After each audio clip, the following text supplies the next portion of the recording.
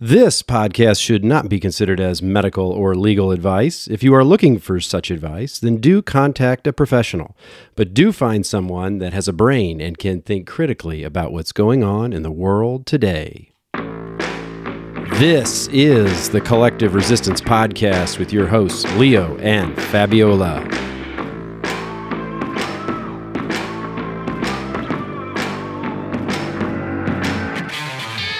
We will be discussing why we find ourselves resisting the narratives of the common collective, as well as why the common collective resists new information.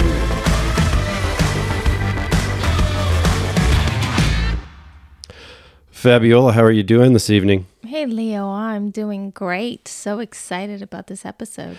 I know this kind of all came together rather quickly, huh? Yes. We've got a special guest with us here tonight, and it's going to be on the line here in a second. And that is Robert Michael, which he is the creator of REM Private Management, House of Marcus. We're going to have him give a little bit more up to date because I know everything is continually evolving.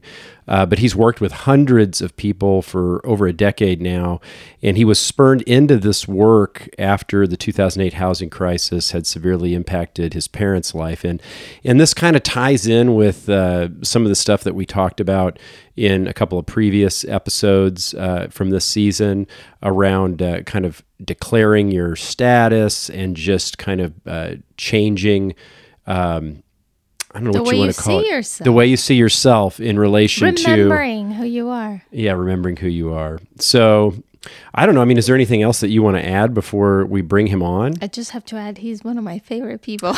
Yeah, well... right now. And I will say... I haven't even met him yet, but he's one of my favorite people. He's just such a great communicator, you know, and that's probably, with this particular subject, what we need the most. Yes. So, you know, without further ado... let's bring him on. All right, we're here. Robert Michael, can you hear us? Yes. Excellent. So, you know, Robert, I was kind of brushing up on, you know, some of the clips that we've consumed with you over the last several months, and something that really kind of hit home for me, because, you know, we are a family of vaccine injury, and that's how we kind of came into, you know, awakening in a lot of ways. What we went through with our son, you know, he then battled autism and things of that nature. And what we learned was that, you know, the medical community, you know, they don't know what's happening, you know, related to that. So, you know, you can get mad at them in a lot of ways, but, you know, they're in a lot of ways just protecting their business, you know, and they kind of fight a little bit tooth and nail just to make sure that they don't have to change the paradigm, you know, that they're working within. And you had said something on another podcast about attorneys, you know, not really understanding the stuff related to the law either. And so it's not a matter of you know, meeting with an attorney and then bringing some of these things up and then trying to explain around it. It's really that they're not given that education. And, you know, with that said, you know, we introduced you there, and I know that you got into this because you had a personal story with the way your parents were impacted. So, you know, I kind of wanted to lead off. I know that's a lot, but, you know, maybe you could kind of give your own little intro and then maybe just touch on those aspects. Yeah. So my awakening in 2009 is the same that people are going through now. Only back then it was, for me, was through my parents, like you mentioned, with the financial system. So, you know, I started realizing that the financial and the legal system has the same exact symptoms as the medical world, right?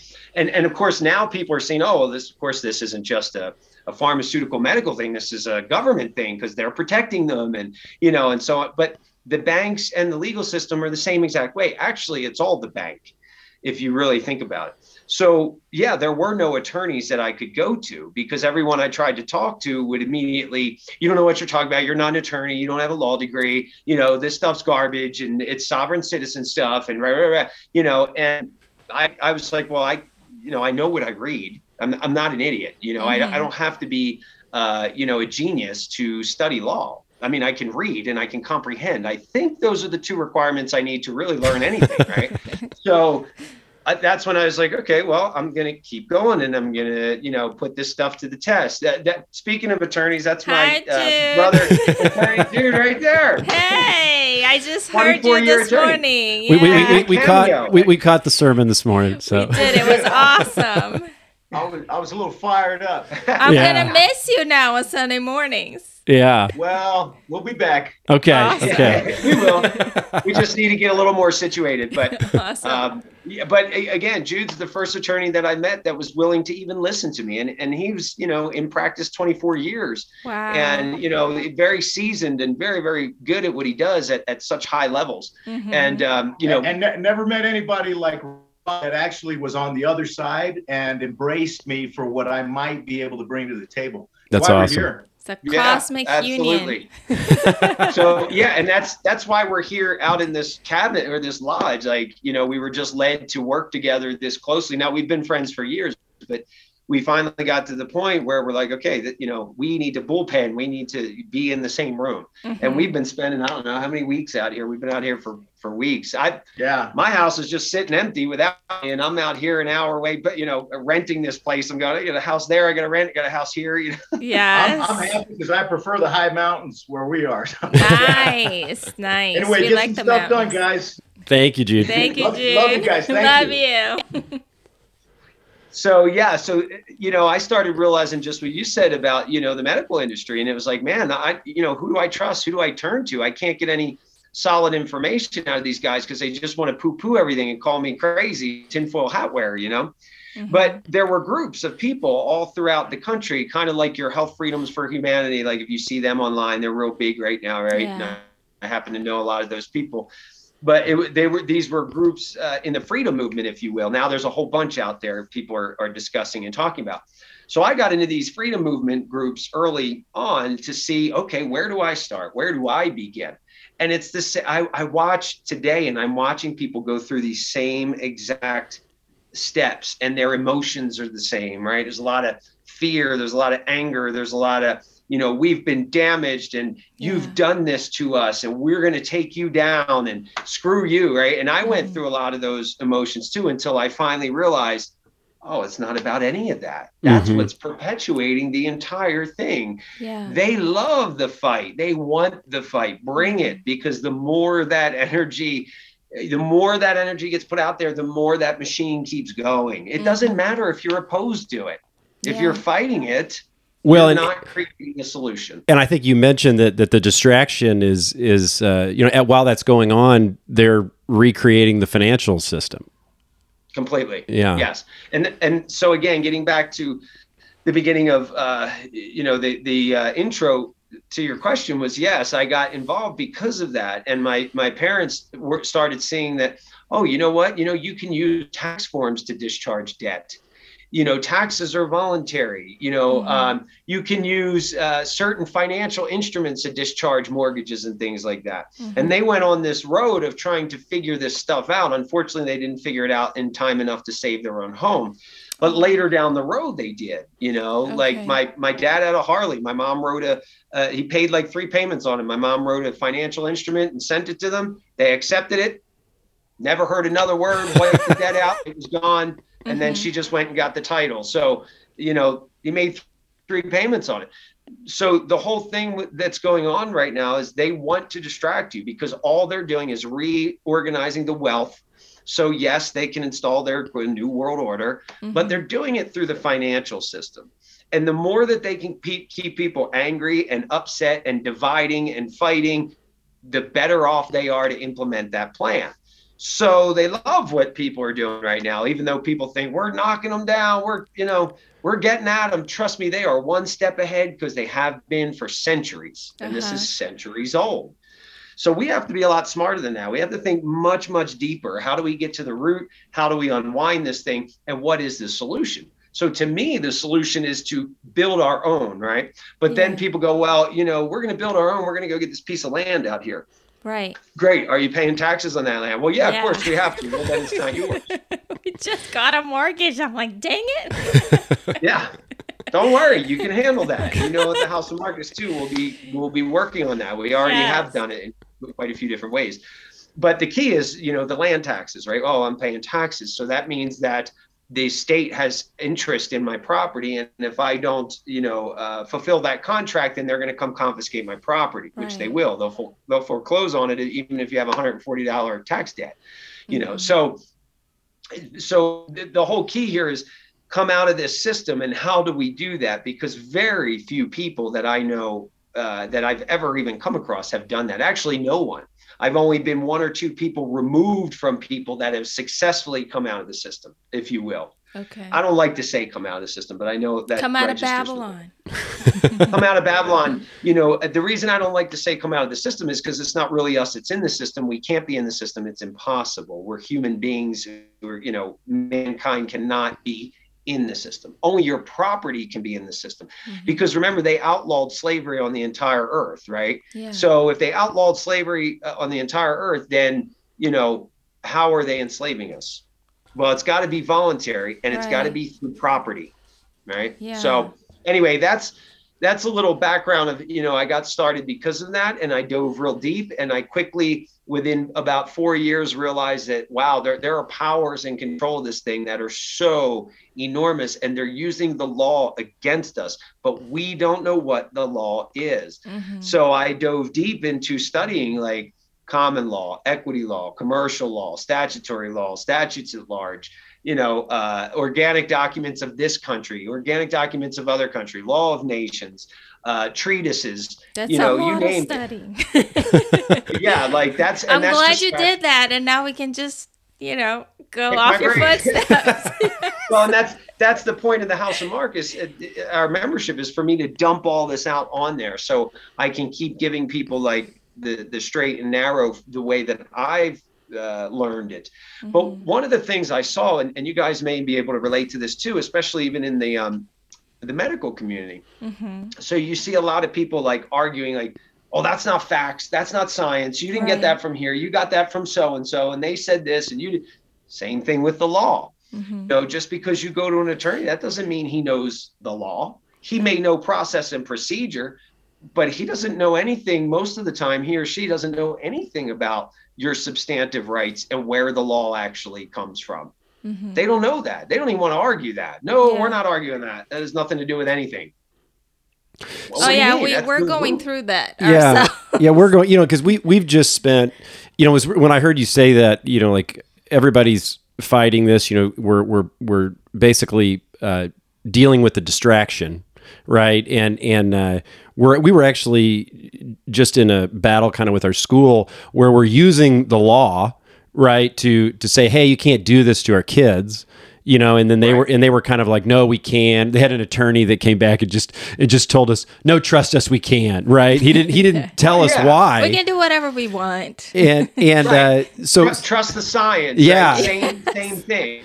And trust me, I'm a lawyer. And so now we're like, okay, we don't want to play in that system. Yeah. You know what I mean? I guess we don't need to be mad at them, right? That's their system, but we can create something different, and that's going to really benefit us a lot more in the long run. Right. And, a lot of people have heard me say, don't fight, don't fight, don't fight. But I don't mean don't stand up for yourself. Right. I mean, don't go trying to pick a fight. Right. If you're not in anything, don't call that to yourself. If it comes your way, know what you're doing so you can defend yourself. You're better off taking the time to calmly study and quietly study while there's all this noise. So that way, when it finally comes your way, you're ready. I've already studied this stuff. I'm not on social media barking like everybody else is just because I'm angry. I'm actually home reading books and studying and trying to figure out. So when it comes to my doorstep, now I'm ready to put my shield up and defend myself. Yeah. Where some of these people, they don't even have a reason to go out there and start going after these people, but because they want the attention on social media and stuff, they go out there and I'm leading the charge. Look what I'm doing. And it's like, yeah, but you have no idea what you're doing. Actually, you're going to get yourself in trouble and you're going to get other people hurt. And I've seen it by some very popular Instagram and, Facebook faces. Okay. And then when it comes down to it and they get people in trouble, they just try to ignore it and walk the other way. Like, oh, well, I don't know what you did, but sorry, you messed up. And that's where we get a little stumped too, because we've been following people like Peggy Hall, which she's been actually all the education about the law I ever got was at the beginning of the pandemic. She's talking about the Constitution, the different laws in the different states. And so I kind of grab onto that. And then I'm listening to you, you're like, the Constitution, that was not written for us. So can we talk a little bit about that? Because I'm still, there's so many people, so many different people in this come out of the system or come out of Babylon movement. And some of them seem like, yes, we want to be one of the we the people. We need to be one of the we the people.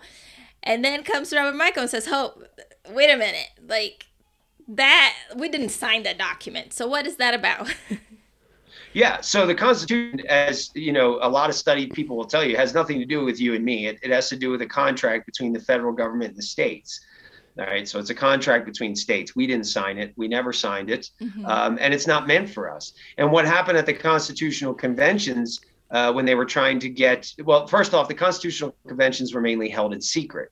Right. So if this was such a glorious thing, why was it held in secret? And why were they so intent on shutting down the anti-federalists who were speaking out saying, this is not a good thing, guys. It's not a good thing. But yet they glorified the Federalists in all their papers. Right. Mm-hmm. It's not a good thing, guys. OK, so I looked into that. Why is it not a good thing? The Constitution is just a contract between the states and the federal government. There were so many states that did not think that it was a good idea, and they would not ratify the Constitution without amending it to put some protections in there for the people. They were like, well, wait a minute, something is off. Something is not right, and we can't quite figure out what you guys are up to. So we better put some protections in here, and then we'll sign it. Do we think it's a great idea? It's okay. We kind of see where we need to do this for commerce to get into the world game of commerce, because the Articles of Confederation would let us do that. So now we can actually get into the world game of commerce, but we're a little, we're sketched out by your motives here. Mm-hmm. So let's put in this Bill of Rights. Okay, there's 10 Bill of Rights, first 10 amendments. So that alone should tell you, well, wait a minute, how is this document so great for me? And if you look at history, the entire time they've been trying to destroy, right, every one of those amendments, and so they've circumvented them in so many ways. Mm-hmm. Well, when 1860 came and they had the Civil War and the South left the Union, the South adjourned, Congress sine die, which means, there's no more day to reconvene. Well, if you have a Congress that never sets a day to reconvene, it's over. There's no more Congress. There's no more union. You broke it. It's done. Okay. So Lincoln said, no, you're not going to do that. And he sent some, troops down to the South and said, bring them back up here and make them come into this session. Right at the barrel of a gun. That's a dictator. Oh, that doesn't happen according to your own constitutional mandates on how you operate this organization. Mm-hmm. So that's a dictator, right? And this is all Jesuit done. There's many Jesuits always lurking in the background that are in government and stuff that influence these types of things. Okay. So the Constitution was broken, first off. Okay. The Constitution from the beginning is not, we the people, if you just read the document, we the people of the United States. And it goes through the preamble, right? And at the end of the preamble, it says, for the United States of America. That tells you there's two bodies. Why would they use the term United States and the United States of America separately? Mm-hmm. Number one. Number two, the term United States of America is only in that document, I believe, 3 times, and I think 1 is in the title. Okay, but the rest of the 40 or 30 or 40 times is United States. Okay. And people go, oh, yeah, just they didn't want to write it out. No. That's not what you do in a legal document. Every word has a meaning, even the and for and where commas are placed. Everything has a purpose. It's not like that.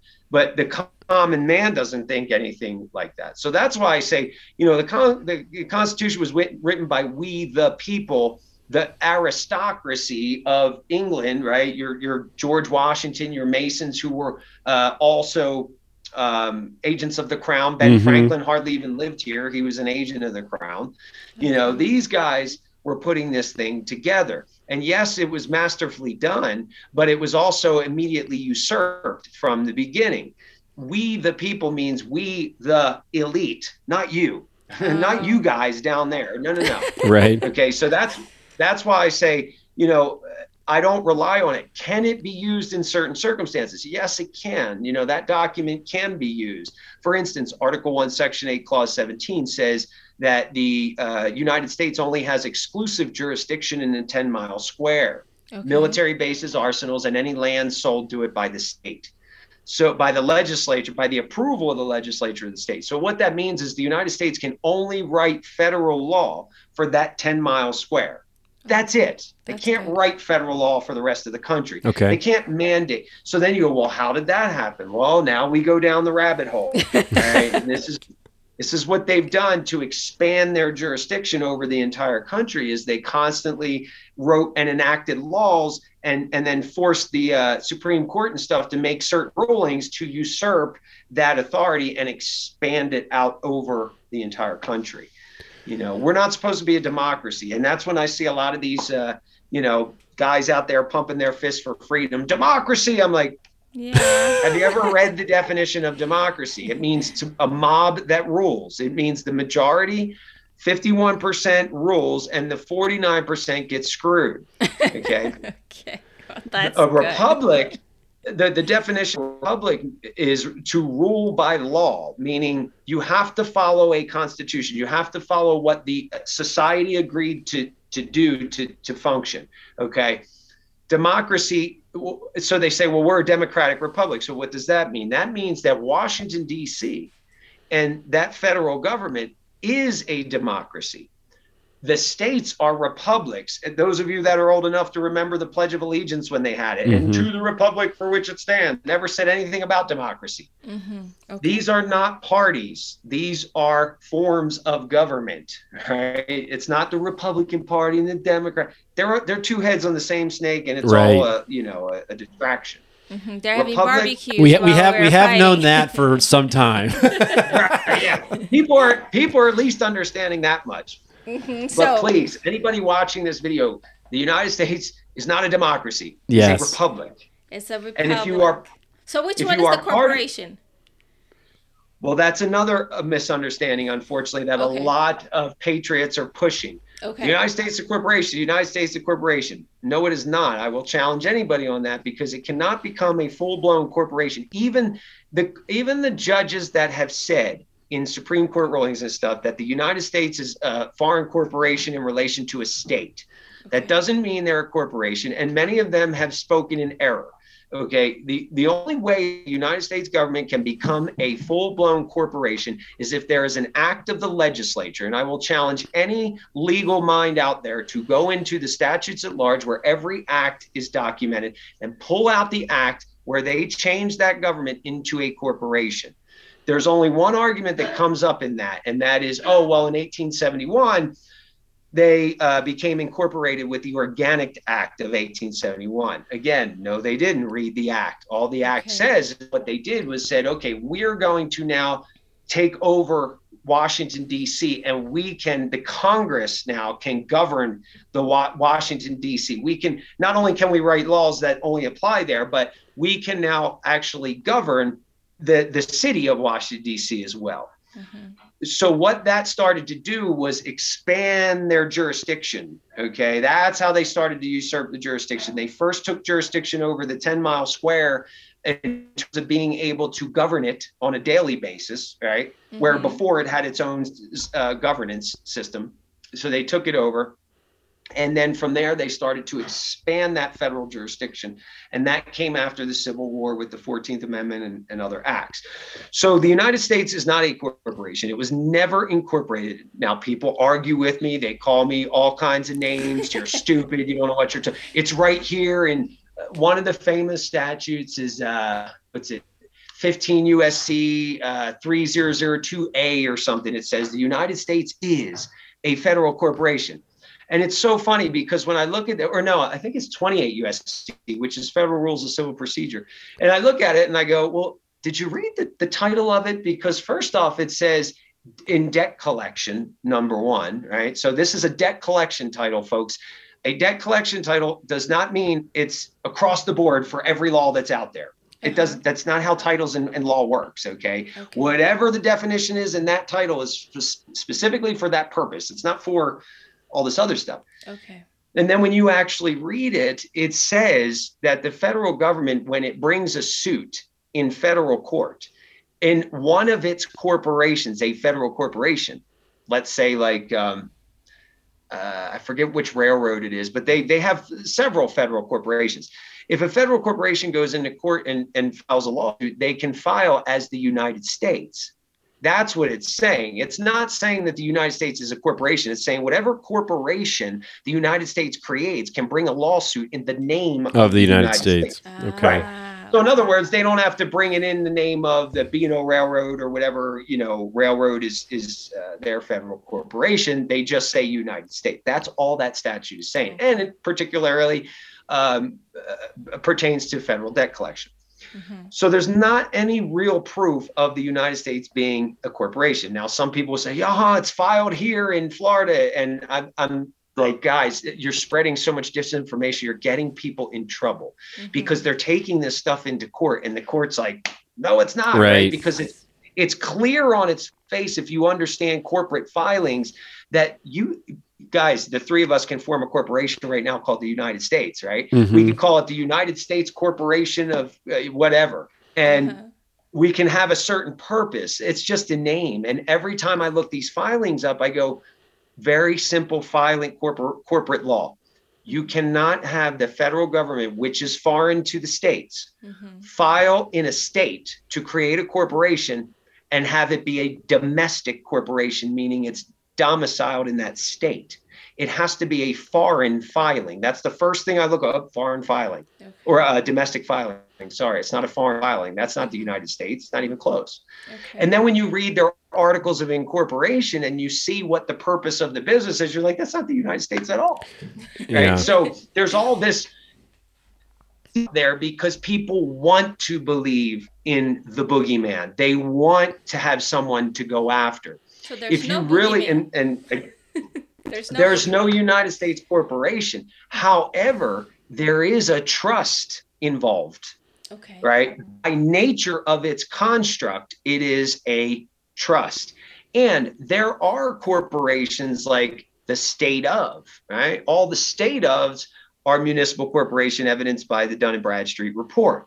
If you look at them, I mean, they're functioning that way. Okay. So it's a trust. The Constitution is a bankruptcy trust. We never had any money. We didn't have any money from the Revolutionary War. We were broke. They could get a commerce gain because we were broke. We didn't have any money. We couldn't make our own money. We didn't have it. And now we owed money to France for coming to help us fight the Revolutionary War against England, which England happened to be controlling France at the time. So who did we really fight in the Revolutionary War? Nobody. It was all a setup. Right. Gosh. And then what do they teach us in school? A bunch of guys with muskets and pitchforks and George Washington. They took on the largest army, the largest armada in the world, and they won. They didn't win shit. You had France come in. I mean, just read history. It's right in front of your face, and don't listen to the people who are translating that history for you because it's very simple reading. You just read it. We hired France. France came over. They helped fight. Now we're in debt to them. And if you read it's right in the Paris Peace Treaty. It tells you that England basically controls France. And the Paris Peace Treaty was 1783, I think, right after the war, So the whole thing is just this big smoke and mirrors. And what happened was they put us in bankruptcy, of course. We didn't have any money. So they created this bankruptcy charter, this trust, wherein the posterity is the beneficiaries. They're the successor beneficiaries. We, the people, are the trustors. They're the creators of the trust.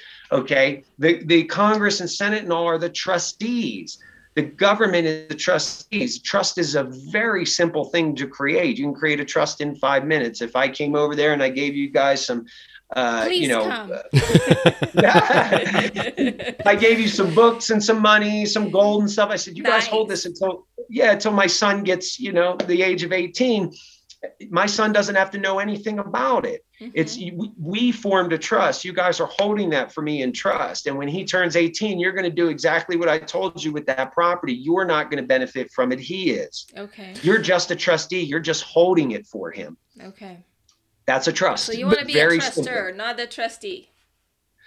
Well, it depends. You might want to be a trustee if it's, it depends on the business you're doing, right? It depends on what the purpose is. So you may want to be a trustee for your beloveds, right? Your friends, your family. They may want to be trustees for you. You might want to be a beneficiary and a trustor. If you're a trustor, you're also a beneficiary, right? Because until you die. Once you die, then you can have successor beneficiaries. Okay. But anyway, getting into trust law, the Constitution was created so that the property here could be held in trust for the people, which everybody thinks is us, right? Not so much. That's why Patrick Henry was not at all thrilled about the Constitution. And one of his main sticking points was, how are you going to come in here and sign a contract saying you represent me? I didn't give you that authority. You don't represent me. Oh, well, we have representatives from every state. Well, you're not my representative. I don't consent to that. So how are you going to create this document saying that these people are appointing you to do this when they didn't? And I'm like, yeah, bingo, basic trust and power of attorney type law. Like I didn't agree to that. So now we're born here and they go, oh, you're automatically, in our society. Oh, wait a minute. When did I get a choice? Oh, well, you didn't. Well, wait a minute. I thought there wasn't any slavery. Well, there's not. You're not a slave. I feel like one, right? So slavery is alive and well, has never gone away, and it's very, very much covert, and it's a hidden cage that you don't see, and it's been here for 5,000 years, and they've perpetuated it with documents like the Constitution, which is why I get all fired up about it. Okay, awesome. Well, that's a good segue.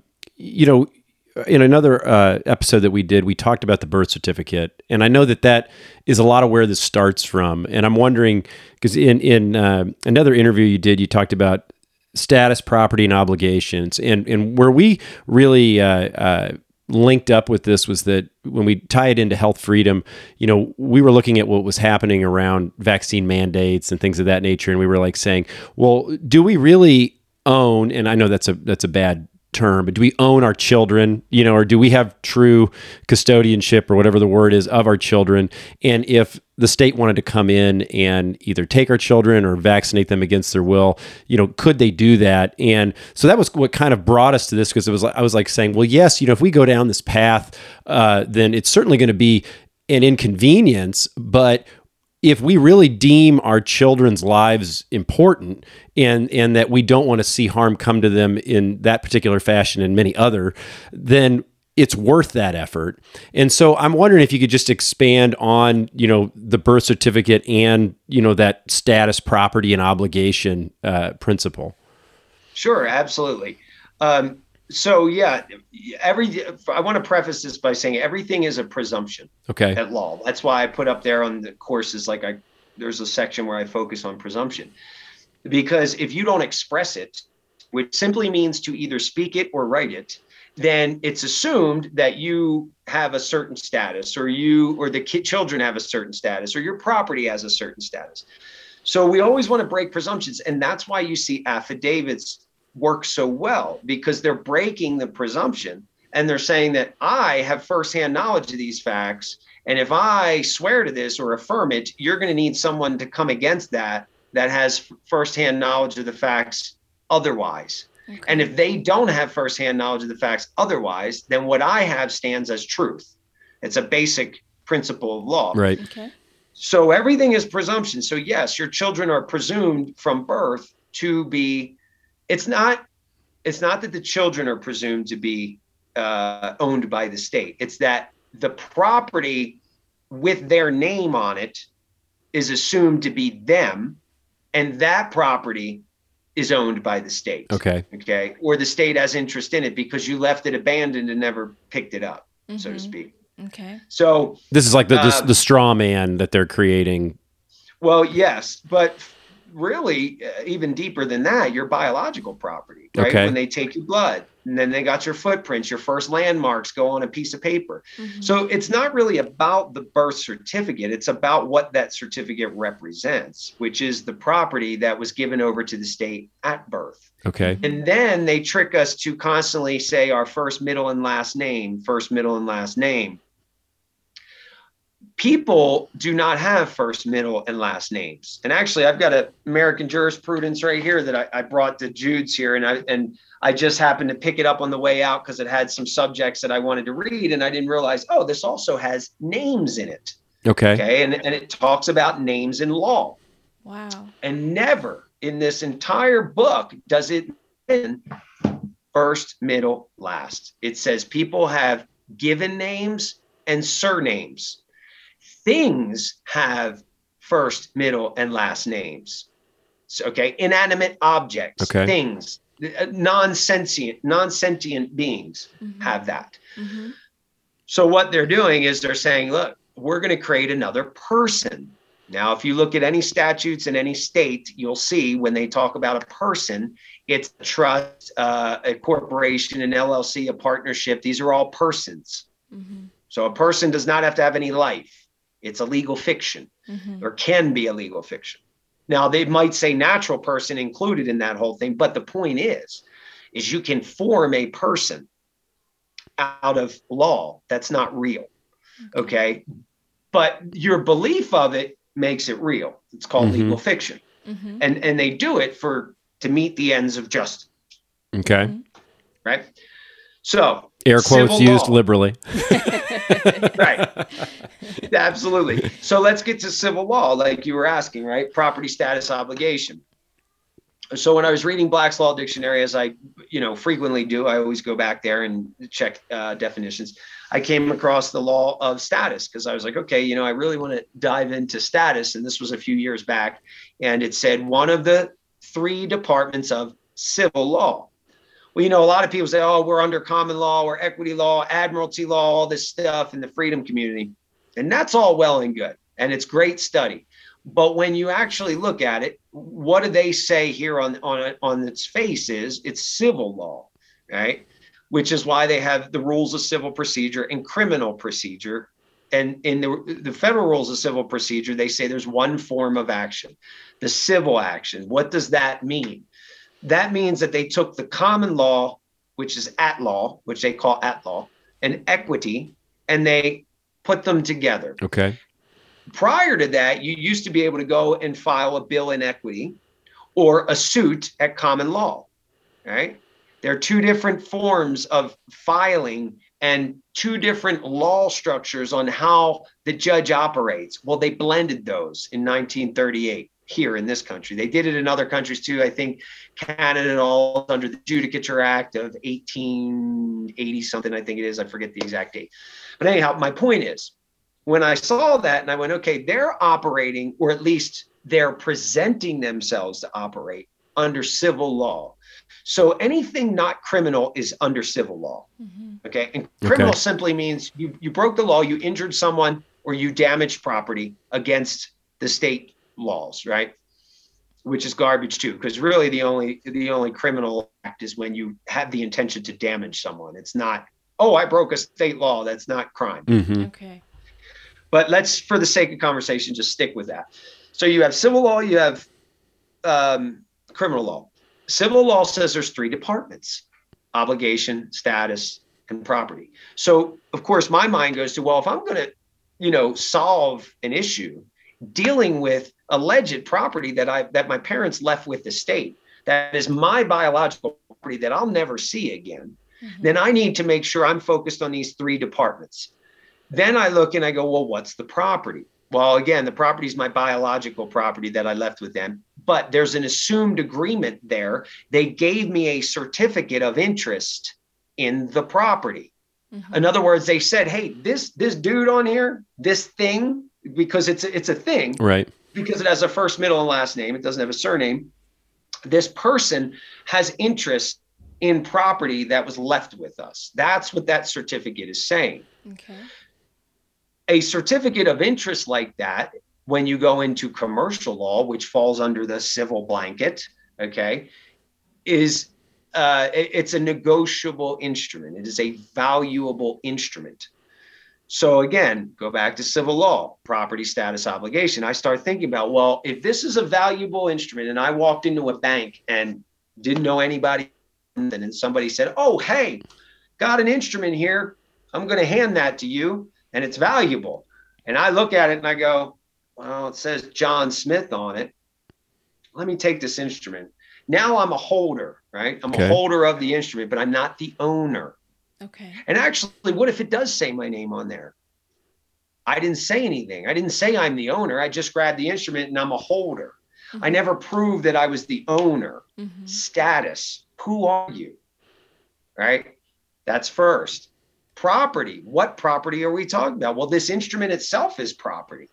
So I need to take care of that, because the state, no matter what happens in any legal situation, the state is going to assume that I'm missing as the true owner, mm-hmm. that I'm coming in and representing this property, right? You know, when you go in pro se, they say, oh, you're representing yourself. Mm-hmm. No, actually, I'm not.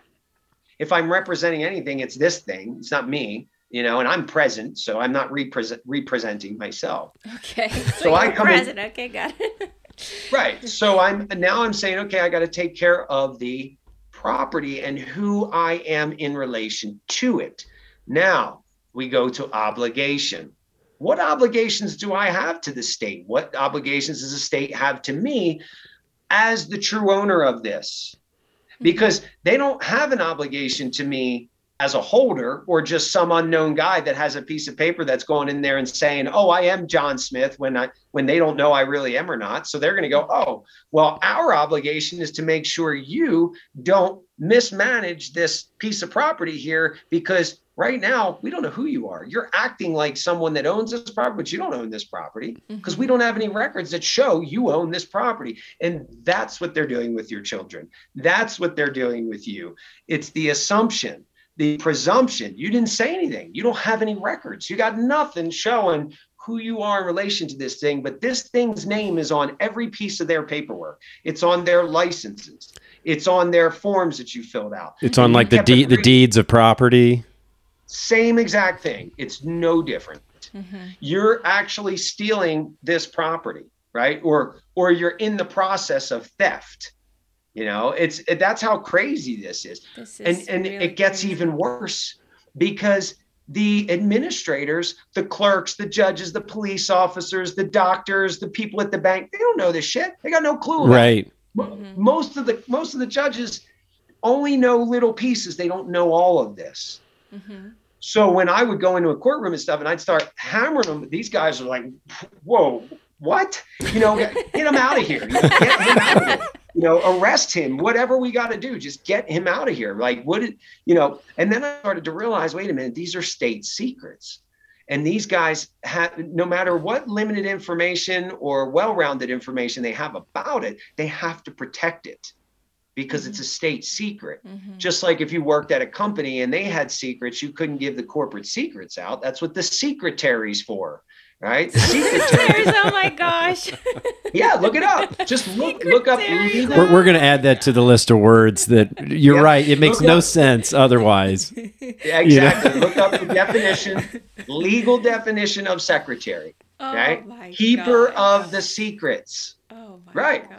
And that's why every company needs a president, a secretary, and a treasurer. Right? You've got the head honcho, the chief executive officer, right? Mm-hmm. You've got the secretary that keeps all the secrets, and then the treasurer that deals with the money. Mm-hmm. And there you have yourself a nice little military type organization. Everything is military. Nice. So it's all these pieces, but I'm glad you brought that up, because the property status and obligation is what I take care of when I record my documents, right? I take a power of attorney. I have this legal fiction person assign me the authority to operate this thing. And then I lay out all my facts, my relation to this certificate that I have, which shows that I have interest. Mm-hmm. Okay. Because if I don't do that, they're going to assume that they're the ones with the interest. They're the ones with the upper hand. Okay. And all they want to do is give them money. They want me to sign money into reality. So, and then they trick us all to believe that the money is the dollar bills in our back pocket, the credit in our account. Yeah. That's not the money they're after. Okay. Okay. Do so tell. what is the money thereafter? The money is your signature. That's the money. Yeah. So how is this is so confusing? I heard you guys say when you sign when you sign anything, you add your loan, it's paid for. Yeah, What it's an is that? endorsement. You're endorsing the instrument, okay? And again, this gets into commercial paper. If you really want to start to understand this stuff, start looking at definitions of commercial paper and law of negotiable instruments, which is in Uniform Commercial Code and other law structures, right? So what's happening is they're giving you something. There's no money in this country. There hasn't been any money since they took all the gold, okay? So the court said, well, you can't do that. If you're going to take the money, you have to give them a way out. There has to be a system of discharge or something, because you have to be able to give them a way to discharge debt dollar for dollar in like kind. Okay. That's very important. Public Law 7310, which was House Joint Resolution 192, and then they put it in the public law as 7310, says that you can do that. So we think money is dollar bills, but money is securities. And what's a security? It's a debt contract. That's all it is. It's a debt contract wherein a debtor said, okay, for you to loan me something, I'm going to give you I'm going to give you interest in my property. That way, if I don't pay this loan, you have the right to come foreclose on my property. Whether it's a car, whatever, you can repossess it, foreclose on, similar terms, right? Right. The bottom line is I can take the property because I'm the creditor. Mm-hmm. Okay. So that document becomes valuable. I can sell that document now. I can take that contract and I could say, hey, John Jones over here owes me $50,000. And because he owes me $50,000, eventually he's going to pay me. And this thing is worth $50,000. So now I'm going to negotiate this to you. And I'm going to pay you with this because when he pays me, he's going to pay you, essentially. Okay. Oh, okay. See? And it goes right on down the line. So, like kind, okay? Commercial paper, it's called. Negotiable instruments. Pull your dollars out, everybody. Pull your dollars out and look at them. They say note on it, right? Well, in commercial paper law, a note is just what I explained to you. It's a debt. It's a promise to pay. It's literally the same thing as your mortgage note. It's just not this thick, okay? It's one little piece of paper that says, I'm going to pay you $5 eventually. It's an IOU. It's called a note. Okay. So when you go down to the store and you buy milk and eggs and bread, you're giving them, a $10 bill. Who knows, probably up to like $30 for that now. Yes. What you're telling them is eventually I'm going to pay you here. And people go, oh, that doesn't make any sense. Well, yes, it does make sense, because how did the grocer get those items? He also gave someone debt to get those. So you came in with money of like kind, or paper of like kind, debt of like kind, and you discharged it because there was no money that exchanged to begin with. It's only debt. There is no money. Right. So if there's no money, you're just exchanging things dollar for dollar. So that's where everything prepaid comes in, because if it wasn't prepaid, how did we as a society acquire that? Mm-hmm. And how that was done was the bank came in 1913, and they instituted the Federal Reserve System, which they do in every country. We're not alone. Every country has a central banking system. Mm-hmm. And they say, hey, a government. In most other countries, it's the king or the queen, because we're the only ones where they made the people the kings and queens, allegedly. Mm-hmm. They reversed the system of government in this country, of governance, sorry. So what they did was they would go in and they'd say, look, we're going to give you some script to use, right? Which it's actually war script is dollar bills. We're going to give you these nice green bills and you're going to pay us a percentage, but you have to pay us money for us to give you these bills, because that's our property. It's not the government property. That's our property. And we're going to loan it to you for 6%. You can give it out to all your people and tell them to discharge things dollar for dollar. And if they want to cash it in, tell them, bring it down to the Federal Reserve. We'll give them gold for it. Because it used to redeemed for lawful money in gold or silver or something to that effect, I'm paraphrasing, at your local Federal Reserve branch. Well, they took that off of there after 1933. You can't redeem it for gold and silver anymore, because from 1913 to 1933, or 1930 when they bankrupt everything, that was it. The government had no more gold and silver. Everything that was already bankrupt. Yeah, pretty much. They bankrupt the government because there was no more gold and silver to pay the loan back. Mm-hmm. So Franklin Delano Roosevelt, in all his wisdom and Jesuit influence, said, okay, well, and the bank said, well, what are you going to give us now? Well, you don't have anything. And they, well, okay, well, how about this, Franklin? Why don't you give us the people's souls and their land? Okay, we'll give you the land and their souls. Oh, guess what, America? We're going to come out of this Great Depression by building national parks. National parks. What are you talking about? And that's the great thing out of the Great Depression. Well, look what they did. They confiscated all the land. They confiscated the land. They mortgaged it off. Okay. And then they said, well, you're going to give us the people's labor.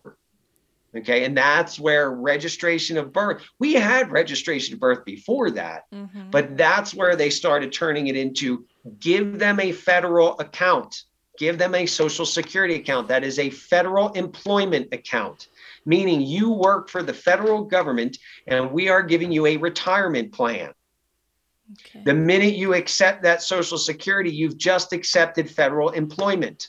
Oh, okay. God. So then you're subject to the codes, and because you've accepted the statutes, codes, and what was the other? But here's the thing. It's not you that has the account. It's the person that they created for you. Mm-hmm. So the person that has a name that sounds like yours and looks like yours, but might be spelled with different capitonyms, okay, is assumed to be you because you've never corrected that record. Now you take the fall for this thing that is the federal agency. It is the federal corporation. It is the federal employee. Okay. It's this thing, and it has your name. Mm-hmm. And because you have a Social Security account, well, we're sorry, but you're subject to all of our whims because you're a federal employee.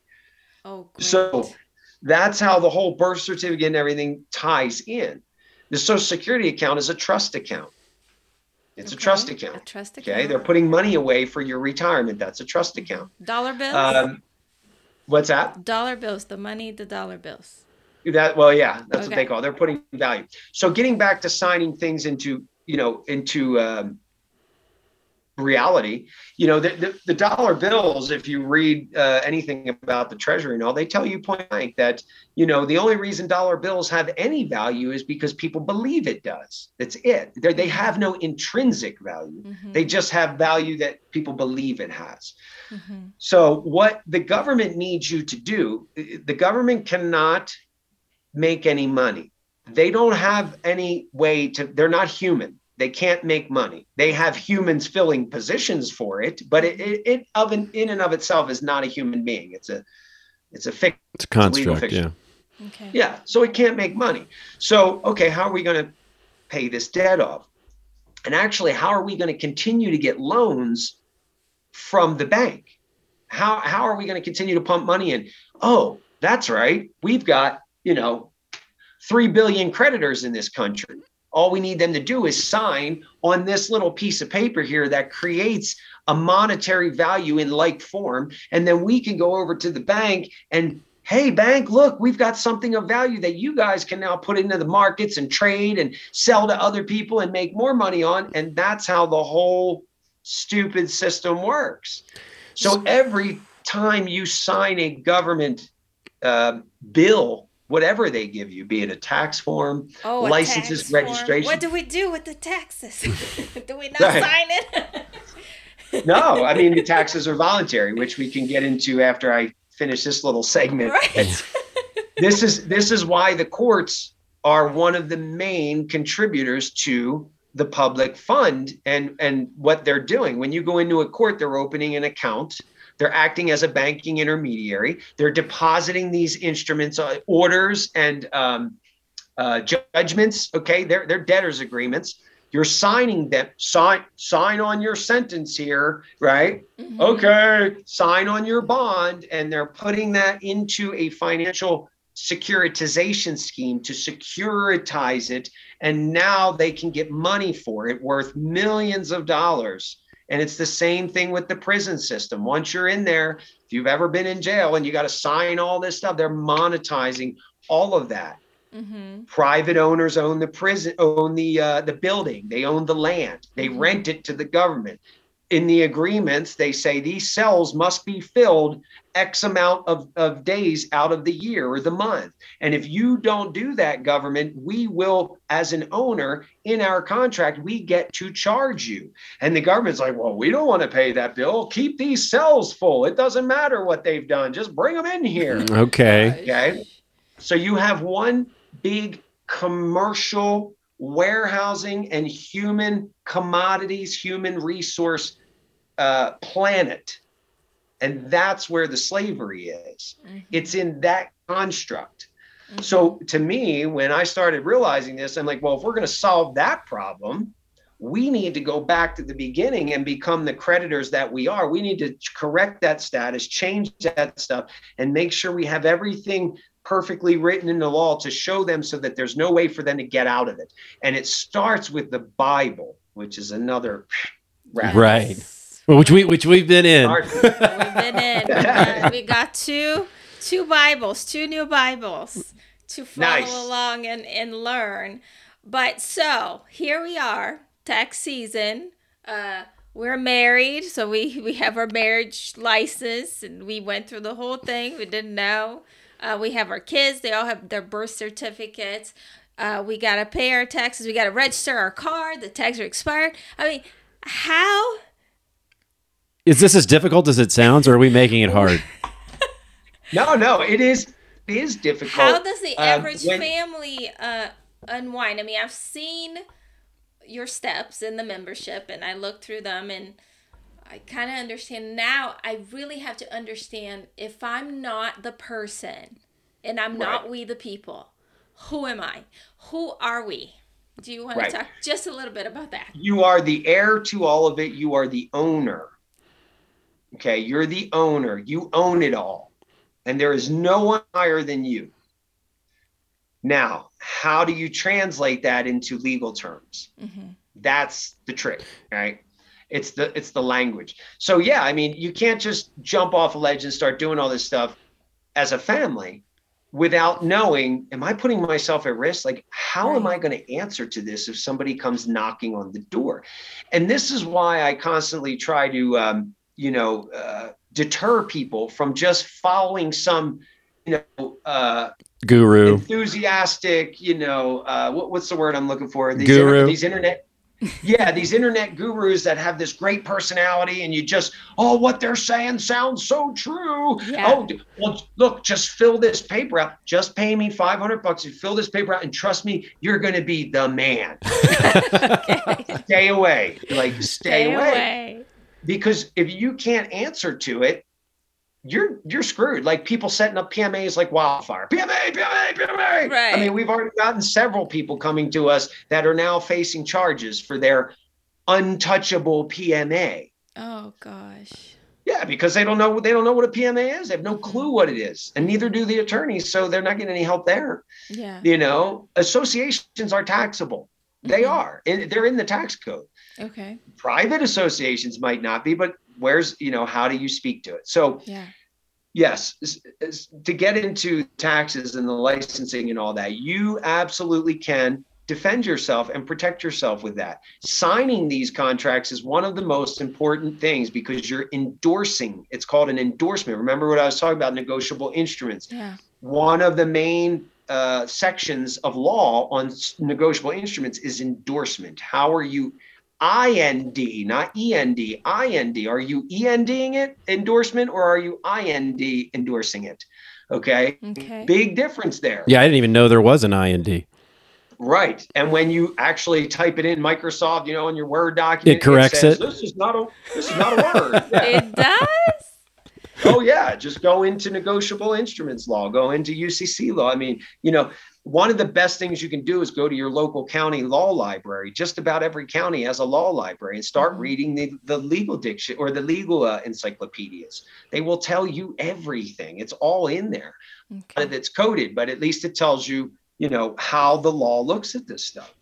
So your signature is everything. So when I sign stuff, I sign as the agent for this person that the state has created. Now, when you read negotiable instruments law, which again, I've got right here, it says, if you are a representative of another person, you sign by, before your signature, you write the word by, B-Y, colon, signature, trustee, executor, beneficiary, whoever you are. Actually, it wouldn't be a beneficiary because you don't have a right to sign anything as a beneficiary.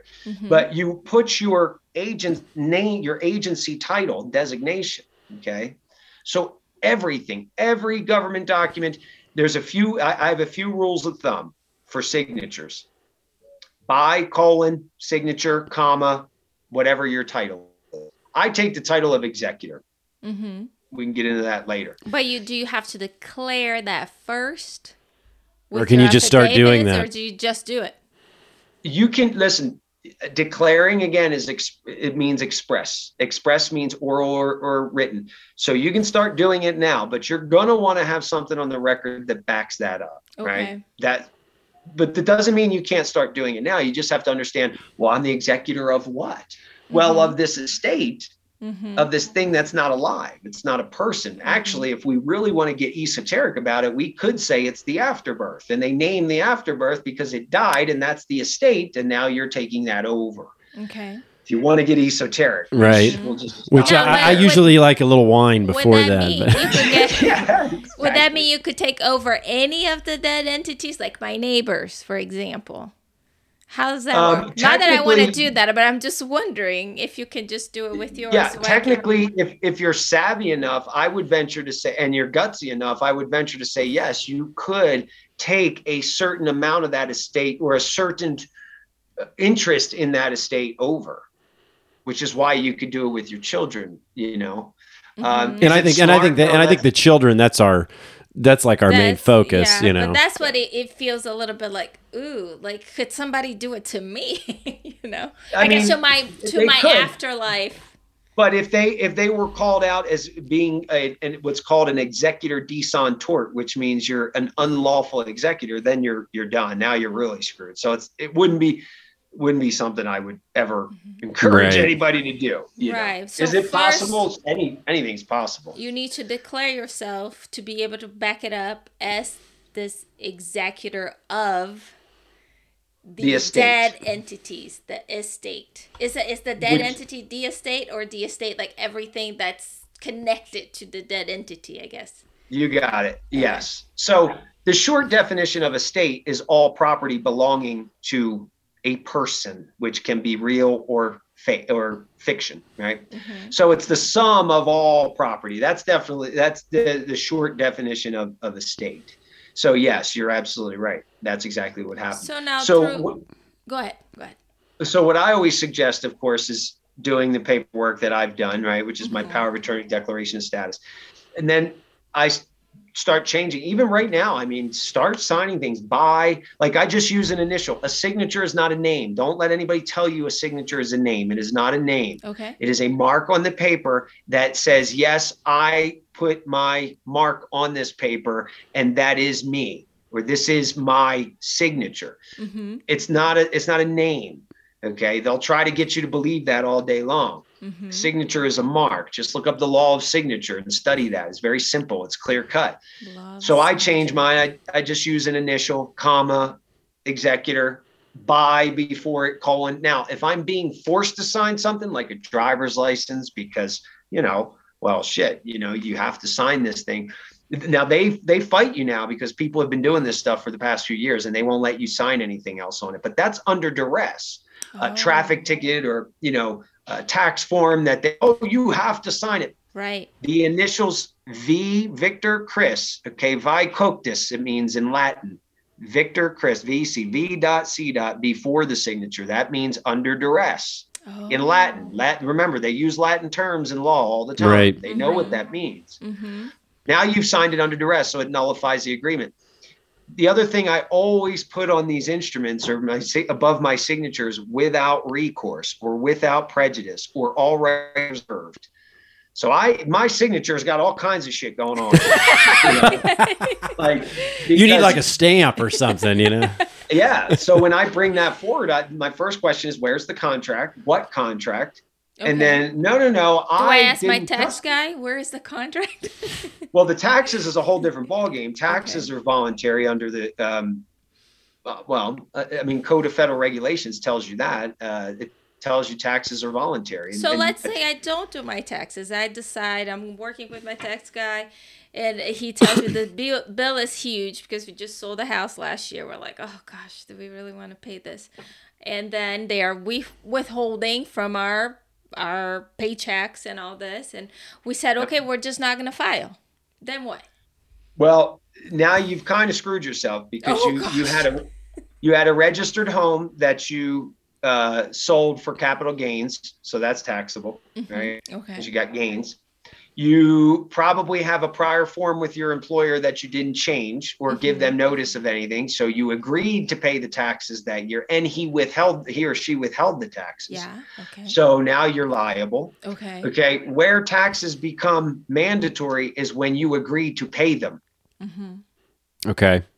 Right. So when you fill out because other than that, under subtitle A, which is the tax code, okay, in the subtitle A is the liabilities, where you're going to find liability. Nowhere in there does it say who is liable to pay the income tax. Okay, it doesn't say that any citizen is liable to pay the income tax. It says that income is taxable, but you have to have a liability enforcement clause. You have to have who is liable. The only one liable to pay the income tax in subtitle A is a withholding agent. Okay. So guess who gets to pay your income taxes? Your employer. Your company. They're the ones legally supposed to be paying your income tax. So what I've done and what other people have done based on what I've done is issue the employer a affidavit in lieu of a W-4, W-9. And what that says is, here's all the reasons why you need to change my tax status. I'll pay my taxes up from last year, but from this point forward, I don't plan on incurring any tax liability. The tax code says that as long as you give a certificate that you are not going to incur tax liability this year or the prior year, you don't owe any tax. There's no tax liability there. Okay. It's clear in the IRS code. Okay.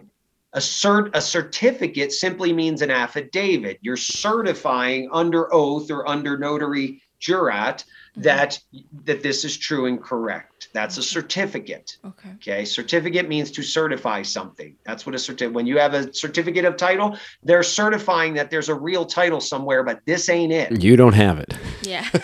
You don't have it. Yes. Right. And you'll never have a lot of those. Yeah. Yeah, you'll never get a certificate of a real title for your car because they already stole it when you bought the car. Damn. They took the title before you ever even saw it. You can't request you don't know it back. That the state you can request it, but you'll never get it. The state says, just look at your local laws. Read your local laws about car sales. The dealer has to give the state the manufacturer statement of origin. That's the title. So if you get a loan, that dealer is required by law to make sure that the state has the title to your car for now and forever. Doesn't matter how many times you sell it. The state owns the title. So you get a certificate of title, but that's it. But when we talk about like land, we've heard there are ways to go back and get your land patent after the fact. There's a lot of great speakers about land patents and very few that can prove it. Oh, really? Really? Okay. They exist and people have done it. Yeah. Especially nowadays, though, they're cutting people off more and more and more because they don't want you to have it. Yeah. So it's not that easy, but it can be done. You're just going to have to be really, really savvy and put up a damn good fight to make it happen. And mind you, once you do that, you don't get any more fire department coming to put your fire out. You don't get 911 stopping at the house for your, somebody breaking in or somebody's, being injured or harmed. You don't get it. You don't get any of that anymore. You're off the rolls. So you're on your own, which is great, right? So but you got to think. How are you in the world, but not of the world? So I'm thinking either you go live in the mountains and eat twigs and berries and, or You've heard me say that before. I have, yeah. So, right. So that's where we're looking at bigger solutions at the House of Marcus and building out bigger things. And, I don't want to get into too much detail about that because that'll sell the farm to the opposing party. And I really don't want to do that. But right. Yeah. So, you have to set up your own. You have to do your own. And we can do it without living on the side of a mountain and eating twigs and berries. We can do that. But it's one step at a time. And that's why Jude and I have to pull back from doing the sermons, because we really need to focus on mapping this out in a way that our documents are super solid. One of the things I see in these freedom communities with quote unquote documents and processes is just horrible legal writing, horrible writing, and when an opposing party in the legal system gets that, they look and laugh at you, right? Because this doesn't even add up to anything. Right. So we're just going to throw this aside. But when you can articulate properly in the form that they're used to reading in, now you caught their attention. Somebody knows something, because just by the way that they're writing, they know something. So definitions is really important. Learning how to write in the IRAC method, issue, rule, application, conclusion. That's legal law school 101, which is why we put it on our website and taught people what it is. Okay. And just learning how to write out your affidavits as evidence, or exhibits to your rebuttals to these people, these agencies. Those types of things are really important. So many people want a quick pill, a quick fix. Right. And they want to just fill out a paper and have somebody writing for them, rather than actually applying what we were taught in the public school system. Thankfully, they at least taught us how to read and write. Yeah. Well, in a lot of ways, the parallel I made at the beginning of the show around what we went through with medical freedom and, learning about our son and how he was injured, and then how to, we recovered him. And that was a lot of work, right? We tried a lot of stuff, a lot of dollar bills, a lot of dollars we spent, and we became super educated and experts. And I would say, at least Fabiola here, she can speak on a lot of these things related to autism and vaccine injury, like you speak to this stuff. And right. and so I go, if it's worthwhile, then you're going to dive in, you're going to become an expert. And we have that experience, and it can travel over to this subject as well. It totally can. You said it perfectly. What is it worth to you? If your freedom is not worth anything more than you just filling out a piece of paper, you probably don't deserve to be free. If your freedom is worth as much to you as not reading a document and just signing it or understanding what's in it, you're probably not ready to be free. That really is the bottom line. Your freedom is only going to be, you're only going to be as free as you are responsible, period. That is the golden rule. You're only going to be as free as you are responsible for your actions, responsible for your life, responsible for everything that you do. Now, there's guys out there like me who are trying to help people, shortcut certain things so you don't have to go all the way down these rabbit holes, but you are still required to do the work, right? Which is why I constantly say this is not a process. There are processes, but I don't like promoting process. No, because that's the problem we have with attorneys is they're saturated with process and procedure, and they have no idea about substance of law. Right. So you're right. That's a great point. Like, you definitely have to put the work in. And that's what we're trying to get people to understand. Put the work in, because you're going to be so powerful when you put the work in, because nobody's going to knock you off that hill at that point. Yeah. I wouldn't want to come up against you in a dark alley talking about law. Yeah, it gets pretty interesting for sure. All right. But you guys know from doing that research that I'm sure, Fabiola, you had to learn a ton of lingo, medical lingo. Yeah. And it took a lot of, I had to have a lot of conviction, a lot of confidence, because what we end up ended up doing is basically not doing what the system was telling us to do, the doctor was telling us to do, the school was telling us to do. We had to basically just remove ourselves from everything and just start over and just hope for the best. And be able to hold your ground when you're trying to make this point against their indoctrinated belief. You're coming with real evidence and, you know, stuff like that. Yeah. You got to be able to hold your ground. And that's basically what I was talking about, is knowing what you're doing. You can start severing those contracts. You can start signing them certain ways. Absolutely. You know, remember, information is voluntary. You don't owe these people any information. They keep getting us to volunteer our information on all these documents, filling out their licenses and doing all this stuff because we think it's mandatory, but it's not. It's voluntary. There's nowhere that says I have to give you information. I don't have to give you information, not unless you got a warrant, you know, or I committed a crime somewhere and I'm under arrest, and I don't have to give you information then without counsel if I'm under arrest. So, you know, it's a mindset. It's a mindset. But the other thing I want to say is that don't, you know, try not to get overwhelmed. Try not to get, oh my God, this is going to take forever. You know, you just have to start. And that's what people are like, oh, how am I going to learn all this? You know, and I remember years ago when I was learning all this, I was like, there's going to come a time when they're going to shut this whole thing down and people are going to be scattering all over looking for the quick fix. And how do I do this? And here we are, you know, 11 years later, and I'm going, wow, we're at that point. I'm talking about, you know, like, wow. The time has come. Yeah. And I feel blessed that God woke me up all those years earlier to do this, because, you know, now I'm ahead of the game and can lead people to their own salvation, if you will, you know. Awesome. So, and, you know, to kind of just summarize, you know, I think I heard you made the point in another show that you know, we were kind of brought into the public with the birth certificate, and this process really is it's going into the private. Yeah, right. Totally. There's that public-private thing. Remember, these governments and stuff, their laws only apply to public everything, public persons, you know, public jurisdiction. They don't have any right over private property, but what they've gotten you to do is, you know, register and give them interest in all of your property in various ways of voluntary agreements. And that's really what it is. Without that, they've got no footing. So you probably heard me talk about, or you might have heard me talk about the PMA.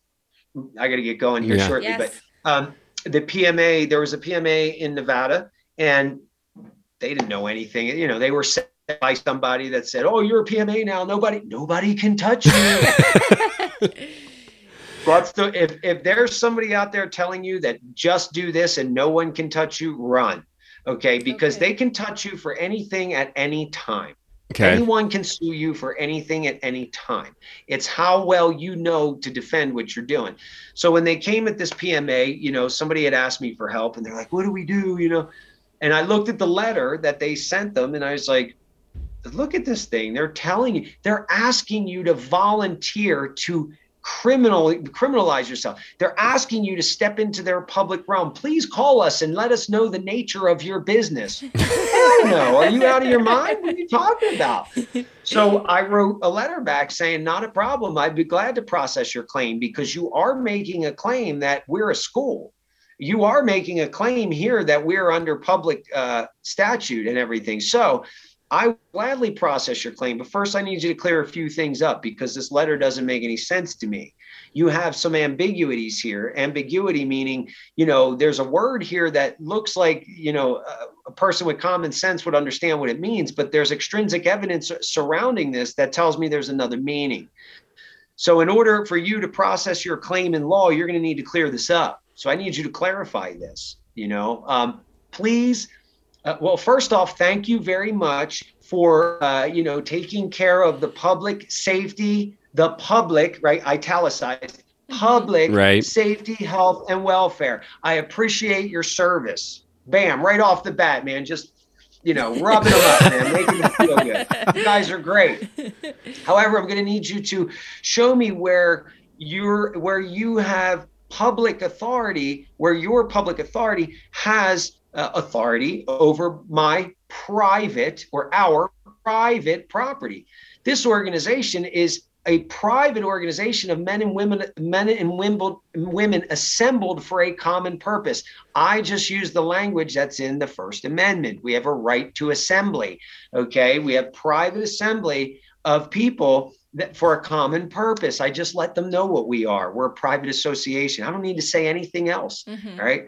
Then next thing, hey, I see that the state has a Dun & Bradstreet number here. Are you acting in your corporate capacity to do business with us? Because I don't have a contract. Can you please certify? That's a killer to ask these government agencies. Please certify your response, meaning you have to swear under oath that what you're telling me is accurate. So please certify. Are you acting as a business or are you acting as the state? Next thing, you said in your letter that you keep claiming that we're a school. For us to process your claim, which we will gladly do. We don't have a problem processing.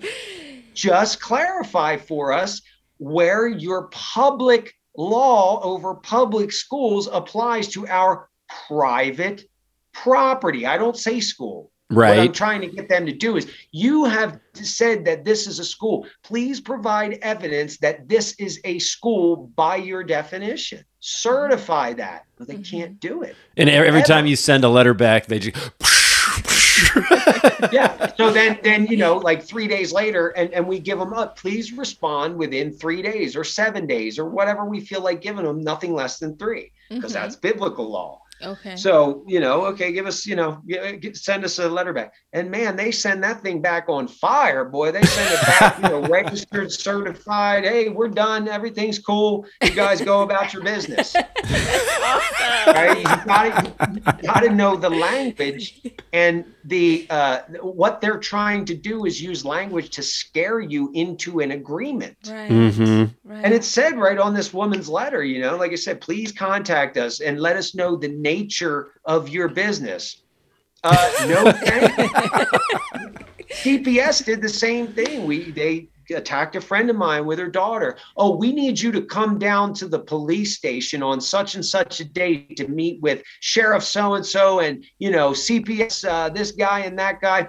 Oh, hey, thank you, guys. I appreciate that. But I won't be making it that day because I'm quite busy. And this is a voluntary action that I don't believe I owe you any private information. Right. Please certify in your law where I must give you my private information. Please certify where you have any authority over my God-given children born out of my womb. Right? Right. Bam, bam, bam, bam. Up. Have a nice day. We just need you to sign this release form. CPS, one of the worst things that we're dealing with, because the immediate thing that people do when that CPS calls them is they get on the phone or they get scared. Well, I was just, my son, I take care of him, and whatever their story is, you've already said too much. Right. You don't owe these people any information. Wow. They do not get any information from you without a warrant. And if they're sending you something in the mail purporting to be a summons or something, that's not proper legal service. Proper legal service for a summons must be by service of process by a process server. And legal mail must be by certified or registered mail. If the IRS or somebody is sending you a document, the first thing you need to do is immediately rebut that and say, I'm sorry, is this legal mail? Because it's not certified or registered. And they're not allowed to send you anything without that. Okay. Null and void. It's over. End of conversation. Service. Right. Okay. So go ahead. Go ahead. I was just going to say, because I know you're short on time, I just wanted to say thank you so much for meeting with us, and tell us how we can support you, or how our audience can support you if they need more information. Where do they go? Look, House of Marcus, if you just become a member, that helps us keep going. It's $33 a month. It's like, you can cancel it anytime. It's not, hey, sign up for 6 months. You got to sign up for a 6 month minimum. None of that. It's like, dude, you could pay $33 to dip in, look at everything, go, not for me, and dip out. The biggest thing that would help us is membership. And that's where we're going to be putting our videos up. doing a webinar every so often, keeping people informed with what we're doing and the steps that we're taking, and putting, podcasts and interviews like this up so people can really start sinking into this. Awesome. Our library has like 67 PDF books in it. We've got the community forum where people are gathering and talking and nobody's arguing with each other and calling each other stupid or you don't know what you're doing. Nobody's doing that. Awesome. The community forum is amazing. So that's how people can support us. And yes, we do put some of our work product up there for an extra donation. But man, with what people are doing with this stuff, it's worth its weight in more than gold. Yeah. Like we had one guy discharge over. Yeah, we had a guy discharging over $1 million in debt with maybe he donated about $400. I think that's a pretty good deal. That is a pretty good deal. Yeah, for sure. So that's how we could be supported, is just passing the word around, word of mouth through these podcasts and things like that, and asking people to become a private member under a private agreement that protects all of us, so that's fantastic. That's about it. All right. Well, thank you so much, Robert. We'll let you jump off to the next thing, and hope to work with you again real quickly in the future. Yes. Oh, absolutely. And you guys can, definitely, if you want to schedule another podcast, I think these are great. These are a way for me to spend time answering questions that everybody has on their mind. Yeah. And then we can put these on the website so people can take their time and weed through it. That's awesome. And maybe what I'll start doing is having our film crew, if you will, start time stamping everything, like go through it. And so they can go right to it in the episode. Yeah. Yes. So I appreciate you guys too for doing this. Thank you for reaching out. It's huge. Take care, Michael. We'll see you in August. Okay. Okay. We'll see you in August, but we'll probably see you sooner. We'll do another one of these. Whenever you guys are ready, just say, "Hey, Rob, we got time." As long as my schedule's good. Yeah, we'll reach out in and we'll go from there. Sounds good. Thank you. God bless you. Thank you, guys.